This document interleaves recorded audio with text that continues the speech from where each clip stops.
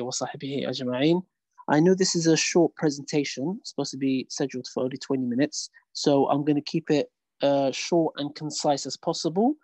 And firstly, I would like to thank Abdul Wahid and the Medina College for, inviting me and making this possible. And what I intend to do is, give a general introduction to the concept of Qadr, or the belief in Qadr, the decree of Allah subhanahu wa ta'ala, or the divine determination. First and foremost, before I get into that, let me just give the definition of the two famous phrases that are closely affiliated with Qadr. So there's Qadr and there's Qada. Al-Qada wal-Qadr. So Al-Qada, which is generally translated as decree, means the pre-eternal decree of creation, i.e. Allah subhanahu wa ta'ala's pre-eternal decree of the creation. This involves Allah subhanahu wa ta'ala's divine knowledge, because he knew from pre-eternity what will happen and the whole process of creation. Whereas on the other hand, we have Al-Qadr. Al-Qadr is usually translated, there's many different translations for both Qadr and Qadr, but these are the two translations that I'm going to use, and I'm going to explain what I mean by Qadr and Qadr. So when I say Qadr, what I mean is the divine determination, and that's the ongoing measurement or outcome of creation. So it's basically the continuous process of creation according to the measurement of the pre-eternal divine decree. Yeah, Al-Qada wal-Qadr. This is one definition, because there are scholars that differentiate between the two, Al-Qada wal-Qadr, and there are scholars that say they mean the same thing. It's like Islam wal-Ihsan, Islam wal-Iman. So in this case, we find that some scholars have even mentioned that Al-Qada is the general pre-eternal decree of creation, whereas determination, Al-Qadr, is the specifics of such general pre-eternal decree of creation. So Qada, the divine decree, deals with the macro level of creation, whereas Al-Qadr deals with the micro level of creation. So these are just terminologies, and I think it's important to clarify these terminologies before starting, yeah? And the scholar that said that was Ibn Hajar, the last one, that differentiates between Al-Qada wal-Qadr, i.e. Al-Qada is the general pre-eternal decree of creation, i.e. Allah subhanahu wa ta'ala decreed everything that happens in pre-eternity, whereas the Qadr is the specifics of such general decree, i.e. our specific actions, our specific wills, etc. Okay, and in order to contextualize this concept of Qadr, we know the importance of it is that it is one of the fundamental pillars of faith. Yeah, it's from one of the pillars of Iman.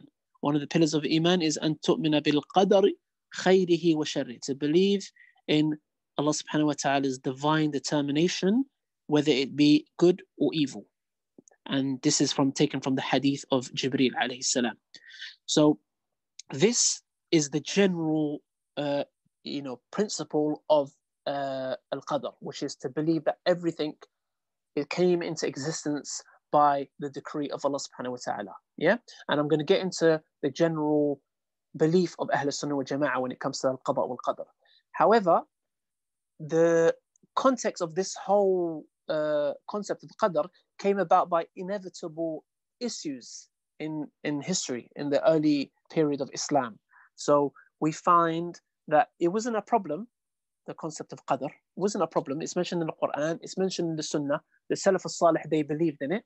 However, during the time of Ma'bad al-Juhani and Hassan al-Basri, there was a movement that would use certain inevitable issues. And one of these inevitable issues is al-ihtijaj bil-Qadr, to use Qadr, the divine determination, to justify one's sins. I.e., somebody would say that if somebody was doing a sin, they would use Allah subhanahu wa ta'ala's Qadr to justify it. So for example, why are you drinking? Or why are you fornicating? the person will say, well, this is what has been written for me. And this, we still find this in this day and age. So this is one of the inevitable issues of al-qadr. So as a result of this issue here, al-ihtijaj bil-qadr, it created a big debate during the time of Ma'bad al-Juhani, Hassan al-Basri, and the early, the formation of the early sect, al-Qadariyah. So what they did is they completely denied qadr altogether, because they said, it basically, it entails dhulm, or it entails that man has no will or no action. He's not an agent of his action, and people will use it for their shortcomings. So if I can remember correctly, there was some of the khulafa after Muawiyah radiallahu anh, I think it was Marwan, I can't remember correctly, but one of the caliphs of Sham was using qadr, that saying, I have been appointed as your ruler by the qadr of Allah, and you should be pleased by the qadr of Allah. And even though in historical narrations, this certain person wasn't basically perfect. So this resulted in Hassan al-Basri's famous Risalat al-Qadr. Yeah, he had a treatise on divine determination, which was refuting the Qadariyah, and it was also, sorry, it wasn't refuting the Qadariyah, it was refuting the people, the Jabariyah, the people that denied any form of human agency, that man has an act, man has the free will to act. And at the same time, it refuted in detail the concept of al-ihtijaj bil-qadr. Yeah, this is very, very important. Yeah, because as I said, people still use this in this day and age now. If you give them da'wah, you speak to them, you say, Ya akhi, why don't you come to the mosque? They will say, Ya akhi, this is what is written for me. Or why do you let your kids go with such bad people? They will say, oh, well, you know what? This is written for them. They will always turn to Allah subhanahu wa ta'ala's qadr to justify their shortcomings or their sin. But this is inaccurate, because this basically makes us fatalists if you believe like that. If you say that this is what is written for me, this makes you a fatalist, i.e. you have no sayings in your action. And we know that's not true, because a typical example is you wouldn't be happy to use that against yourself. You're very happy and easy to use that against Allah when it comes to your shortcoming or your sins, but you would not be happy to use it for yourself. What do I mean by that? If somebody was to oppress you, was to, for example, rob you or kill members of your family, and then it comes to the point where you ask them, like, why did you do this? If a person was to turn around and say, well, this is the qadr of Allah that it happened, would you accept that? A person would never accept that. So why are you pleased to use that against Allah subhanahu wa ta'ala, and you're not pleased for that to be used against yourself? So this is al-ihtijaj bil-qadr, and again, it's a fatalist mentality. We don't have that. Yeah, and this is a famous example of it even happened during the time of Umar radiallahu anhu, when he went into Sham, and there was a ta'un, there was a plague, and one of his companions, Umar, abstained from going into Sham, so he decided to turn back. And one of his companions said, Umar, are you running away from the divine determination, the qadr of Allah subhanahu wa ta'ala? Umar replied, if it was other than you that said this, yeah, because he knows it's him, he says, look, I am running from the qadr of Allah to the qadr of Allah. So whether I enter in Sham, it is a part of the divine determination, and whether I turn back, it's also within divine determination. So if we can, from this hadith here, from this early narration, we can see that the Sahaba, they were not fatalists. They believed in human agency, i.e. that man has the responsibility for his own actions. Here, Umar decided to turn around, and this also comes within the concept of qadr. It does not exclude Allah subhanahu wa ta'ala's divine determination. So it doesn't deny it. So we're not fatalists. So ihtijaj bil-qadr, this is a very a big topic. Ibn Taymiyyah rahimahullah has a whole book on this, ihtijaj bil-qadr. And I know one of the earliest refutation of this whole argument, ihtijaj bil-qadr, was by Hassan al-Basri in his early epistle of his treatise on al-qadr. Yeah. Okay. So this again is a general concept, al-qadr, and it has many issues. Yeah, one of the inevitable issues was this ihtijaj bil-qadr. Yeah, and again we found this in early debates, and we also found we can also see the early narrations whereby the Sahaba, they clearly believed in human agency and they were not fatalists. They took the responsibility for their own actions, and they never did use the Allah subhanahu wa ta'ala's qadr, his divine determination, to justify their shortcomings or to justify any negative outcomes. Yeah, and we saw that in Umar's hadith. Qadr again is a very, very, very vast topic. We have the general side of qadr, and this is what I want to talk about, and then you have the many specific individuals issues that stem from it, and each can be a separate lecture, each can be a separate talk. Yeah, from these specific issues, what stems from qadr is masail, issues to do with khalq af'al al-ibad, like the creation of man's deeds, i.e., does man have free will, or is he determined, i.e., is there divine determinism? Al-husn wal-qubh al-aqliyayn, i.e., the nature of moral acts. And the famous one that is a big problem nowadays for many of the people in the West is qadiyat al-shar, i.e., the nature of evil. There are many issues. All of these issues come within the concept of qadr, and each issue can be a separate talk. However, what I intend to do today in this very short lecture or presentation is to talk about what is the general, it's an introduction to qadr and the general belief of Ahl Sunnati wal Jama'ah when it comes to al-qadr. Yeah? So I'm going to take an extract from the Fatawa of Ibn Taymiyyah, because he touches on many issues, and I can also give like an anecdote, a brief explanation to show who Ibn Taymiyyah is referring to, because Ibn Taymiyyah, he alludes to different schools and different sects in his explanation of the general belief of Ahl Sunnati wal Jama'ah in regards to Qadr. So this extract is taken from the Majmu' al-Fatawa of the Shaykh al-Islam Ibn Taymiyyah. He was once asked, سئل الشيخ الإسلام Ibn Taymiyyah رحمه الله سؤالا عن القدر. He was asked a question about Qadr. فأجاب عنه إجابة مطولة. He had a very vast and extensive answer.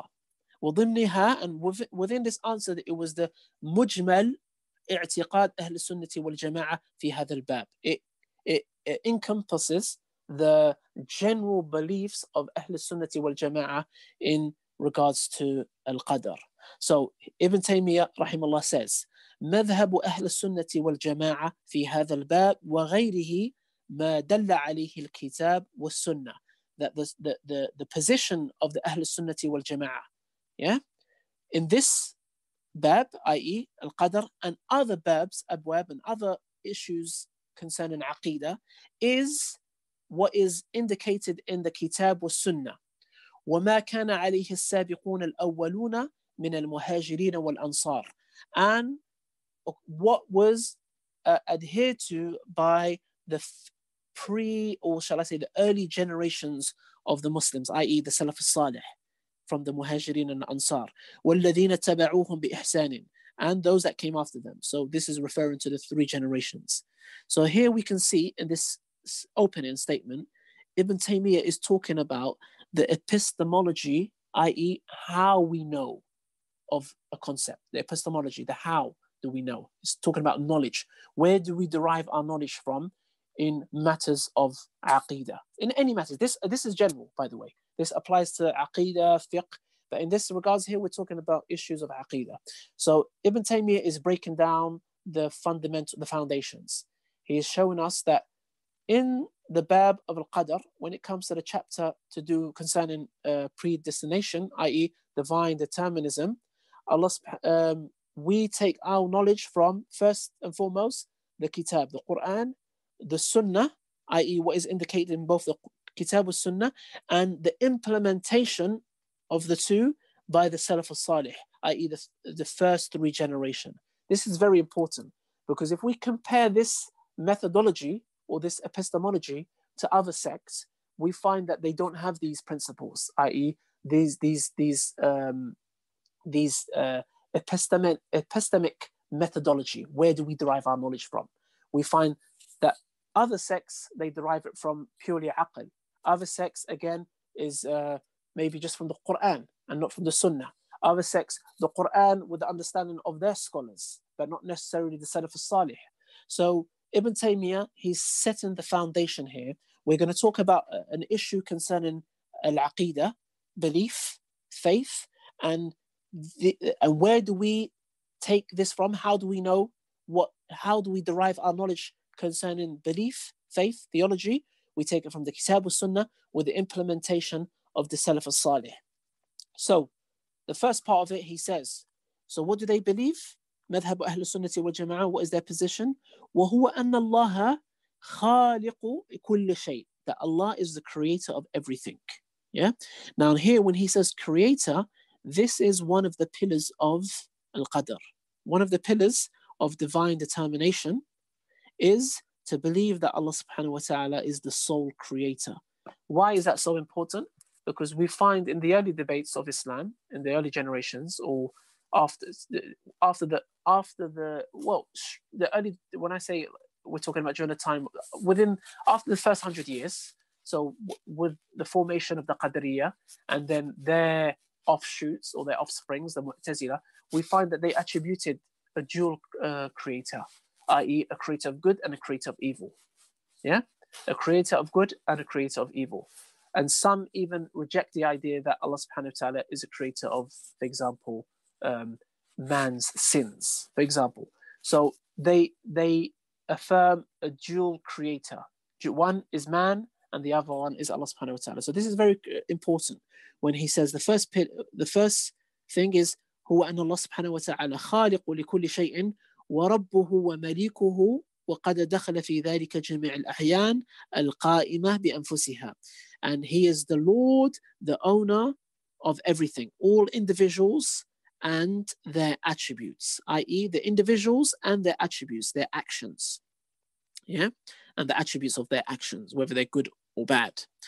من أفعال العباد, from man's acts, وغير أفعال العباد, and other than man's acts. Yeah, and this again, just this bit here when he talks about أفعال العباد, this is a very, very big topic in the chapter concerning Qadr, or in the early books of Aqidah, خلق أفعال العباد.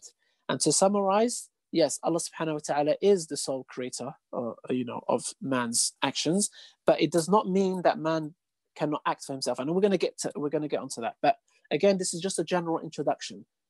If you want to go into details, there are books like Minhaj al-Sunnah by Ibn Taymiyyah and Shifa al-Alil by Ibn Qayyim. They go into into depth, and they engage with other sects like the Mu'tazila and the Ash'ari and the Falasifa. Okay, وأنه سبحانه وتعالى ما شاء كان, and that Allah subhanahu wa ta'ala, what he wills happens. وما لم يشأ لم يكن. So here the Mashi'a, Sha'a, is the second pillar of Al-Qadr. Yeah, Al-Mashi'a. This is very important. For an average layman, they'll think, okay, Mashi'a, divine volition, divine will, what's the big deal? But in the early debates, we found that there were sects that denied the Mashi'a. For example, the Falasifa, they have a concept whereby they state, and they do it philosophically, they argue it rationally, that Allah subhanahu wa ta'ala is mawjibun bidhat. He is obliged by his essence. So essentially, Allah has no free will. He has no Mashi'a. He has no will. So this is, again, a direct refutation when we say that this is one of the pillars of Qadr, that is, we believe in the Mashi'a of Allah subhanahu wa ta'ala. We are affirming that Allah has a Mashi'a. Yeah, this is mentioned in the Quran, this is mentioned in the Sunnah, and this was according to the fahm of the Salaf al-Salih. And we find other schools, they deny this. So this is very important. وَأَنَّهُ سُبْحَانَهُ وَتَعَالَى مَا شَاءَ كَانَ, what he wills happens. وَمَا لَمْ يَشَأْ لَمْ يَكُنْ, and what he wills not does not happen. فَلَا يَكُونُ فِي الْوُجُودِ شَيْءٌ إِلَّا بِمَشِيئَتِهِ. Nothing comes into existence except by his divine will, his divine volition. وقدرته, and his divine power. لا يمتنع عليه شيء شاء. Nothing is impossible. So whatever, لا يمتنع عليه شيء شاء. Whatever, nothing is impossible for him to will. Yeah? لا يمتنع عليه شيء شاءه. So whatever Allah subhanahu wa ta'ala wills comes into existence, nothing is impossible for him to will according what is, i.e. what is befitting of Allah subhanahu wa ta'ala. بل هو قادر على كل شيء. For verily he is capable, he has power over everything according to what is befitting to him, to his jalala. ولا يشاء شيئا إلا وهو قادر عليه. And he does not will something except that he has power, he has capacity over it. وأنه سبحانه يعلم ما كان, and that he, Allah subhanahu wa ta'ala, knows. Now this is the third pillar of al-qadr. Yeah, the third pillar of qadr is Allah subhanahu wa ta'ala's ilm, the divine knowledge. Yeah, again, this is important because there were early sects that denied this divine knowledge, and again, this was to do with debate with concerning justice, concerning oppression, dhulm, concerning evil. How is it that Allah knows that so and so is going to do bad deeds, and this person is determined to go to hellfire? And as a result of that, people, the early sects, they tried to avoid attributing dhulm, oppression, to Allah subhanahu wa ta'ala. And in a way, by them trying to avoid affirming dhulm to Allah subhanahu wa ta'ala, they ended up denying Allah's knowledge. So Allah didn't know you was going to do that. But when you did it, you did it. So now it's on your record and you're going to be held accountable for it. This was wrong. Yeah, there were early sects like the Qadriyah that held this view.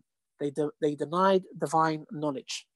So the third pillar of al-qadr is knowledge. The first one is khalq, creation. Second is al-mashi'ah, divine will. The third one is the divine knowledge, al-ilm. وَأَنَّهُ سُبْحَانَهُ وَتَعَالَى يَعْلَمُ مَا كَانَ, that he knows what happened and what will happen. وَمَا يَكُونُ, what will happen in the future. وَمَا لَمْ يَكُنْ, and what would have happened. لَوْ كَانَ كَيْفَ يَكُونُ, had it have happened, how it would have turned out. So Allah knows the alternatives. Allah knows the alternative options. What happened, what will happen, what would have happened if it did happen, how it would have come about. So we know that there's a hadith, a famous hadith that says nothing changes the qadr except for the dua of a mu'min. So only supplication of a mu'min can change qadr. And we know that every year there's Laylatul Qadr, and there's the determining of man's acts for the following year, etc. There are many hadiths that show this. So again, had a person not made that dua, this would have been his path. But because now he made that dua, this is his path. So Allah subhanahu wa ta'ala knows all the options. And this ties in very well with, when it comes to the problem of evil, like Ibn Taymiyyah's solution to this was his theodicy was the best of all possible worlds. And Ghazali also had this opinion too. So there are many possible worlds out there, yeah? Many possible options of creation. This was the best of all possible options. Likewise, Allah subhanahu wa ta'ala knows all our options. He has knowledge of all man's alternative options for his acts, and he knows them all. Yeah, so this is very deep. Yeah, ikhwa, this is very deep. Okay. وَقَدْ دَخَلَ فِي ذَلِكَ أَفْعَالُ الْعِبَادِ. So he clearly says that this includes the actions of the ibad, i.e. his knowledge. Again, this is a direct refutation against the Qadriyah, those who denied Allah subhanahu wa ta'ala's knowledge, because they said this basically equates, this is tantamount to oppression if Allah knows the evil deeds of man. Yeah, because how did he let him do that? And how is he going to hold him accountable? And he knew this. So therefore, man didn't have free will. It was Allah's knowledge basically made him determined. So this is just very, very simplistic. It's much more deeper than that. But as I said, these specific issues can be a separate topic for another lecture. So this is just, I'm trying to keep it as general as possible. So وَقَدْ دَخَلَ فِي ذَلِكَ أَفْعَالُ الْعِبَادِ وَغَيْرِهَا. And this includes within Allah subhanahu wa ta'ala's knowledge, the actions of man and other than actions of man. وَقَدْ قَدَرَ اللَّهُ مَقَادِيرَ الْخَلَائِقَ قَبْلَ أَنْ يَخْلُقَهُم. So Allah has verily created or has determined the measurements of all creation, yeah, before they came into existence, yeah. قَدَّرَ آجَالَهُم. He has determined their lifespan, وَأَرْزَاقَهُم, and their livelihood, وَأَعْمَالَهُم, and their deeds. وَكَتَبَ ذَلِكَ, and he also has recorded this. And this brings us on to the fourth pillar of Al-Qadr, which is Al-Kitaba, the divine recording or writing. Yeah. So Allah subhanahu wa ta'ala has recorded all of these things, yeah, in creation. Everything in creation has been recorded in Al-Lawh al-Mahfuz. Yeah. وَكَتَبَ مَا يَصِيرُونَ إِلَيْهِ مِنْ سَعَادَةٍ وَشَقَاوَةٍ, and he has recorded everything that leads to happiness and misery, or those who will be happy and those who will be miserable. فَهُمْ يُؤْمِنُونَ, i.e. Ahl al-Sunnah wal-Jama'ah, they believe in the khalq. And this, I mentioned this, the khalq, this is the first pillar. بِخَلْقِهِ لِكُلِّ شَيْءٍ, that they believe that Allah subhanahu wa ta'ala has created everything. وَقُدْرَتِهِ عَلَى كُلِّ شَيْءٍ وَمَشِيئَتِهِ لِكُلِّ مَكَانٍ, yeah, وَمَشِيئَتِهِ لِكُلِّ مَا كَانٍ. So his divine will, again, this was the second pillar of Qadr, مكان. وعلمه بالأشياء قبل أن تكون, and his knowledge of things before it comes about. So the knowledge was the third pillar of Al-Qadr. وتقديره لها, and his determining or his measurement of it. وكتابته إياها قبل أن تكون, and his divine recording of everything before it comes into existence. And his kitaba here again refers to the fourth pillar, which was the divine recording. And Shaykh al-Islam rahimahullah goes on to say, وَالسَّلَفَ الْأُمَّةِ وَالْأَئِمَّتِهَا مُتَّفِقُونَ, and the early generations and its scholars are in agreement على أن العباد مأمورون بما أمرهم الله به, yeah, that man is obliged to carry out what Allah subhanahu wa ta'ala has ordered him to do. منهيون عما نهاهم عن, that they have to refrain and abstain from what Allah subhanahu wa ta'ala has forbade them from doing.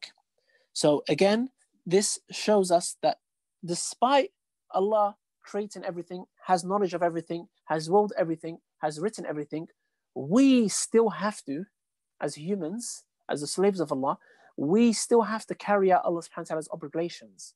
Yeah? The salah, the zakat, the siyam. Yeah, we still have to worship. We still have to carry out these obligations. And we also still have to abstain from Allah subhanahu wa ta'ala's prohibition. Abstain from worshipping others beside Allah. Shirk. Yeah? So all of this, it doesn't nullify the concept that Allah subhanahu wa ta'ala, the concept of Qadr and everything that encompasses within Al-Qadr. Yeah? We still have agency, and he's going to go on to explain and affirm that man has agency. وهم, i.e. the Salaf, متفقون على الإيمان بوعده ووعيده, that they are in agreement in the belief in Allah subhanahu wa ta'ala's divine promises and threats, i.e. if you do good deeds, Allah subhanahu wa ta'ala will reward us with such and such, and if we do evil deeds, Allah subhanahu wa ta'ala will reward us with such and such, i.e. he would punish us. Yeah? الذي نطق به الكتاب والسنة, and this promises and threats are mentioned in both the Quran and the Sunnah. So there is no contradiction between the concept of Qadr and the fact that Allah subhanahu wa ta'ala has ordered us to do things and has promised us.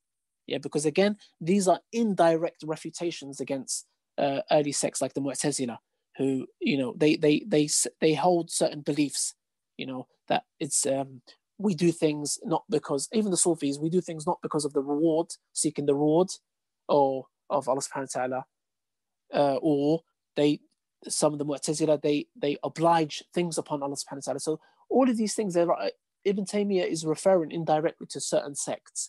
This is what makes this a very concise explanation of the general belief of Ahl Sunnati wal Jama'ah, because it's in harmony with the Kitab and the Sunnah, the Quran and the Sunnah, and the understanding of the Salaf, and it opposes the early sects that went against the things that was these evidences that is contained within the Quran and Sunnah concerning Qadr. So, وهم, i.e. the Salaf, the early generation, متفقون على أنه لا حجة لأحد على الله في واجب تركه. So again, this refers to the Mu'tazila, that they are in agreement that there is nobody can impose something upon Allah subhanahu wa ta'ala or make something forbidden upon Allah subhanahu wa ta'ala. And again, this is referring to the Mu'tazila in issues to do with morality, al-husn wal-qubh. They say it is obligatory upon Allah to do as-salah wal-lutf, to do the best, etc. So again, this is an indirect refutation against the Mu'tazila, even though Ibn Taymiyyah didn't mention their names here, but we would know because this is what they believe in. بَلْ لِلَّهِ الْحُجَّةَ الْبَالِغَةَ عَلَى عِبَادِهِ. So it's only Allah subhanahu wa ta'ala that imposes things upon his creation. And then Ibn Taymiyyah goes on, and this is the last section. I hope I haven't taken too much time. I'm going to go through it very quick, concerning man's acts. وقال Ibn Taymiyyah رحمه الله ومما اتفق عليه السلف الأمة وأئمتها, and from the things that the Salaf, the early generation, are in agreement to, and their scholars, is الإيمان بالقضاء والقدر, to believe in القضاء والقدر, divine decree and divine determination, وأن الله خالق لكل شيء, and that Allah is the creator of everything, وأنه ما شاء كان, and what he wills happens, وما لم يشاء لم يكن, and what he wills not does not come into existence, وأنه يضل من يشاء, and he allows to be misguided whom he wills, ويهدي من يشاء, and he allows and he guides whom he wills, وأن العباد, this is very important, and man, أن العباد لهم مشيئة وقدرة يفعلون بمشيئتهم وقدرتهم ما أقدرهم الله عليه, and that man has a will and he has power, and man can act according to this will and power, but however, man's acts are within the framework, or within within Allah subhanahu wa ta'ala's divine determination. So i.e. it is Allah subhanahu wa ta'ala who has made us capable of acting. So again, man and Allah subhanahu wa ta'ala are in the picture when it comes to acts. Whereas when it was the Mu'tazila, it was when it comes to good deeds, it's Allah subhanahu wa ta'ala. When it comes to evil deeds, it's only man. Yeah? And when it comes to the Asha'ira, when it comes to deeds, the Asha'ira, everything is only Allah subhanahu wa ta'ala is within the picture of deeds. Whereas man is just the muktasib, he is the acquirer. He has no actions. He has no agency. Whereas Ahl Sunnati wal Jama'ah, they have synthesized, they came in between both the Mu'tazila and the Asha'ira, i.e. the Ahl Sunnati wal Jama'ah, we affirm that Allah subhanahu wa ta'ala has will and he is a creator, he is the sole cause, and likewise man has a will and he has a power, but this man's will and power is within Allah subhanahu wa ta'ala's al-qudra, his divine determination. مع قولهم, Ibn Taymiyyah saying, with their saying, إن العباد لا يشاءون إلا أن يشاء الله, that man does not will except that which Allah has willed. So our will is conditional upon Allah subhanahu wa ta'ala willing it for us. So if I want to do something, it doesn't mean that I am the sole creator, i.e. the sole cause to this action being implemented. Merely, or rather, it is merely a condition for that act to come about. So both man and Allah subhanahu wa ta'ala are in the picture when it comes to human agency or acts. كما قال الله سبحانه وتعالى كلا إنه تذكرة فمن شاء ذكره وما يذكرون إلا أن يشاء الله هو أهل التقوى وأهل المغفرة. Verily, this is a reminder, i.e. the Quran, so that he who wills, i.e. Allah subhanahu wa ta'ala has affirmed that man has a will. He who wills may take heed, and they will not heed unless Allah wills, i.e. their heed is conditional upon Allah subhanahu wa ta'ala's will. Yeah, Allah's will is the ultimate will. He is worthy of being feared and He is worthy of forgiveness. Allahu A'lam. I will stop here, Abdul Wahid. If there's any questions, maybe we can take any questions. If not, we can leave it for another time. سبحانك اللهم وبحمدك أشهد أن لا إله إلا أنت نستغفرك ونتوب إليك. السلام عليكم. جزاك الله خير. Sheikh Abdullah. وجزاكم. There's a Q&A box. You can have a look and take the questions you think are appropriate, inshallah. Can you see them? Oh yeah, yep, I can see them. Yeah. Okay then, where do I start from?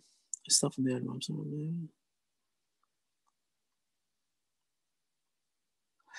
Okay.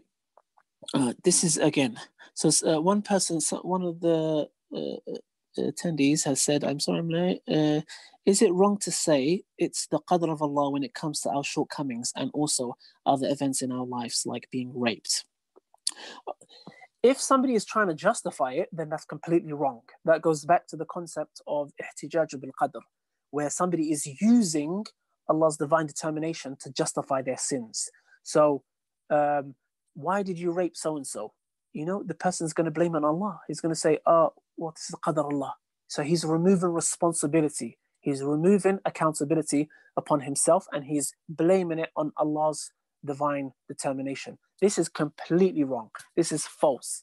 And again, this is a very, very big topic. There are many refutations about this. But in short, a logical refutation is, if this person is not happy for this to be used against him, then why on earth would he use this against Allah? So this same person who potentially raped a person, if somebody raped his daughter and he wanted to hold that person accountable, and that person told him that this is from the qadr of Allah, would he accept it? No way would he accept it. So just like you would not accept it with other people, do not accept it, accept it on Allah subhanahu wa ta'ala, i.e. do not put the blame on Allah's qadr. Everybody is responsible for their own actions. Yeah, we have a will, and we have actions. We have a power to do our own actions, and we are held accountable for this. Hence why Allah subhanahu wa ta'ala has given us promises in the Quran and threats. If we do the good deeds, we're going to get the promises of Allah subhanahu wa ta'ala like Jannah. And if we do bad deeds, i.e. sins, then we are going to face Allah subhanahu wa ta'ala's threats like Jahannam, wa'iyadhu billah, like the hellfire. So this is completely wrong. Al-ihtijaj bil-qadr. However, we can use qadr when it comes to calamities that has befallen us, i.e. calamities that is not within our control, shall I say natural evil. So the first one was moral evil. This was due to human will. So if a person does an action, you can't use qadr to justify the action. However, when it comes to like uncontrollable events, somebody got knocked over, or something completely uncontrollable, somebody missed their flights, or there was a hurricane, or this pandemic, for example, we can say qaddar Allah ma sha'a fa'ala if it was the past tense. Why? Because this also helps us not to grieve and become depressed about this. We know that Allah subhanahu wa ta'ala has written this many years before it even came into existence, before the whole universe came into existence. So once we know that, it gives us some sort of comfort that this was written, it was going to happen, it's inevitable. So this is good, because some people, some religions, they don't have this concept of qadr. So this is why we find people, they grieve so much that it can even lead to people's deaths, because they don't want to get over something, because they're grieving. Whereas when it comes to a calamity for a Muslim, we can say qadar Allah ma sha'a fa'ala. This is from the divine determination, and what he wills happens. Yeah. The next one is Assalamu alaikum. Is there not multiple universes that exist? Wallahu alam. This is a very big debate you find in early books of shall I say kalam, early books of theology, speculative theology, and they talk about multiple universes. Yeah, Ibn al-Qayyim even talks about this too, but they say that this is the best of possible worlds. Yeah, so there are debates about this. Again, as I said, these are issues concerning qadr, and each of these issues is a separate topic. Yeah, multiple universe, Yeah, the best of all possible worlds. The last question is,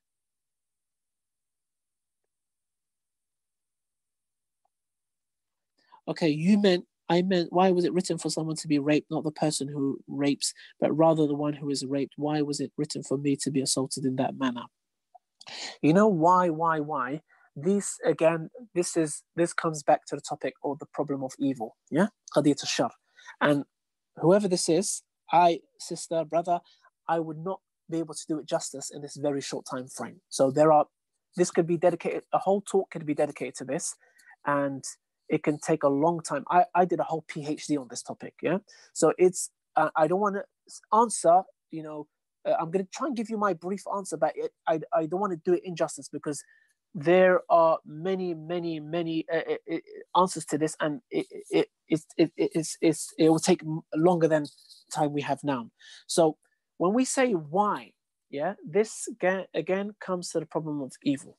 So we have to differentiate between man's will, man's actions, i.e., which comes under natural evil, moral evil, and natural calamities. For example, fires, like a building, when got caught on fire and many people passed away.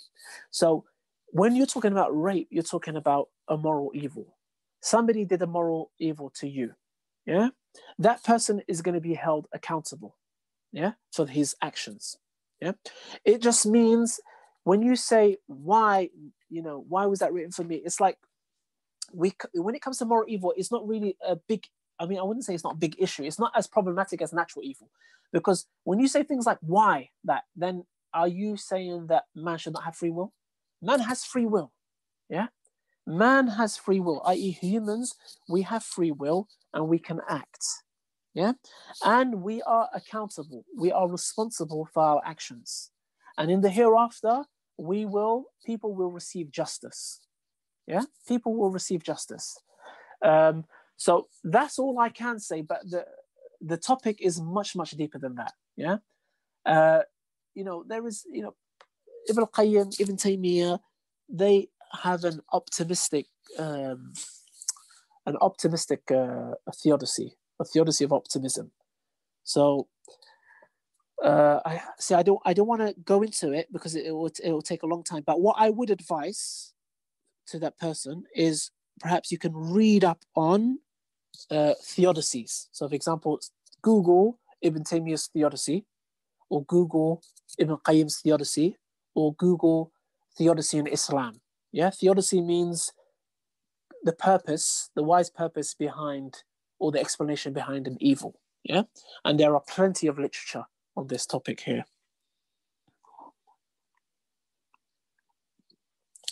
Okay, the person said, can you clarify the last point about the relationship between man's will and Allah's will? So, Ahl Sunnah wal Jama'ah generally believe that Allah subhanahu wa ta'ala has a will and man has a will. And man's will is conditional upon Allah subhanahu wa ta'ala's will. So we cannot will, our will would not come into existence unless Allah has willed it. That's the general aqidah of Ahl Sunnah wal Jama'ah. However, if we want to get into details, and again, this is a whole separate topic, there are developments of this by Ibn Taymiyyah and Ibn Qayyim. Ibn Qayyim goes a little bit further, and he says that Allah subhanahu wa ta'ala's will is more general. He has a will that he gives us, for example, free will. He gives us the capability of acting, whereas man's will is more specific. We are only responsible for our specific actions. Allah is responsible for the general, i.e., in pre-eternity, before the creation of the universe, Allah willed that man has free will. He can act, and that's it. That's on a macro level. Whereas man's act is a specific will. So that means Allah doesn't intervene each time. Yeah, and this comes back to the problem, the question about being raped. So this again comes back to this. When we say that Allah's will is al-mashi'a al-amma, whereas man's is mashi'a al-khassa, this means that Allah doesn't intervene in man's actions. Every time man wants to act, Allah intervenes. Yeah, this opposes that.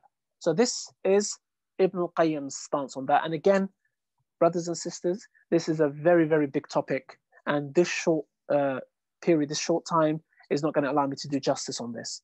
There are plenty of literature out there.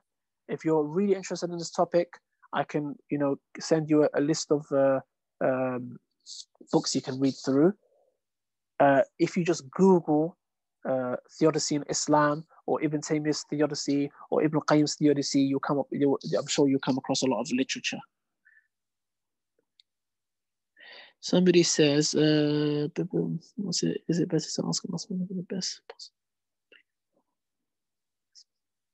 Has the option to marry 3 people. Is it better to focus on asking for a specific person, or asking Allah for the best possible person? So it's entirely up to you. You can ask Allah subhanahu wa ta'ala what you want, as long as it's within the framework, or it's within the teachings of Islam. So as long as it's halal. So you can ask Allah subhanahu wa ta'ala to give you what's the best, or you can ask for something specific if you're talking about a specific person. So it's generally up to you. What was the name of the book you mentioned by Ibn Taymiyyah? So Ibn Taymiyyah, I've taken this extract from his Fatawa, and this is the 8th volume, page 452. Yeah, or it's the 8th volume, and it starts on 449. Yeah, and that's taken from his Fatawa. However, there are English works. On Ibn Taymiyyah's theodicy. I think one of the famous one is done by a Christian. His name's John Hoover. He's a professor in Nottingham University, and it's basically entitled, I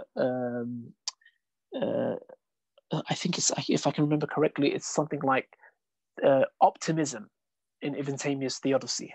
Yeah, something like that.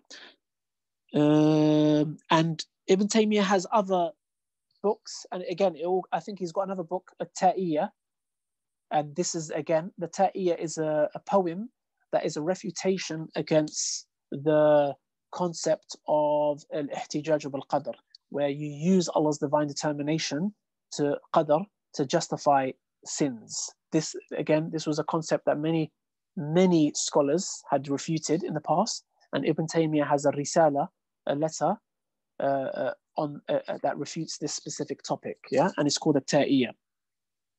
Where can we read the PhD thesis? I'm sure you can find it online. My PhD thesis. It's entitled "A Lost Legacy of Engagement: Ibn Qayyim on Divine Determination." Yeah, Ibn Qayyim on Divine Determination. If you Google that, I'm sure it can come up.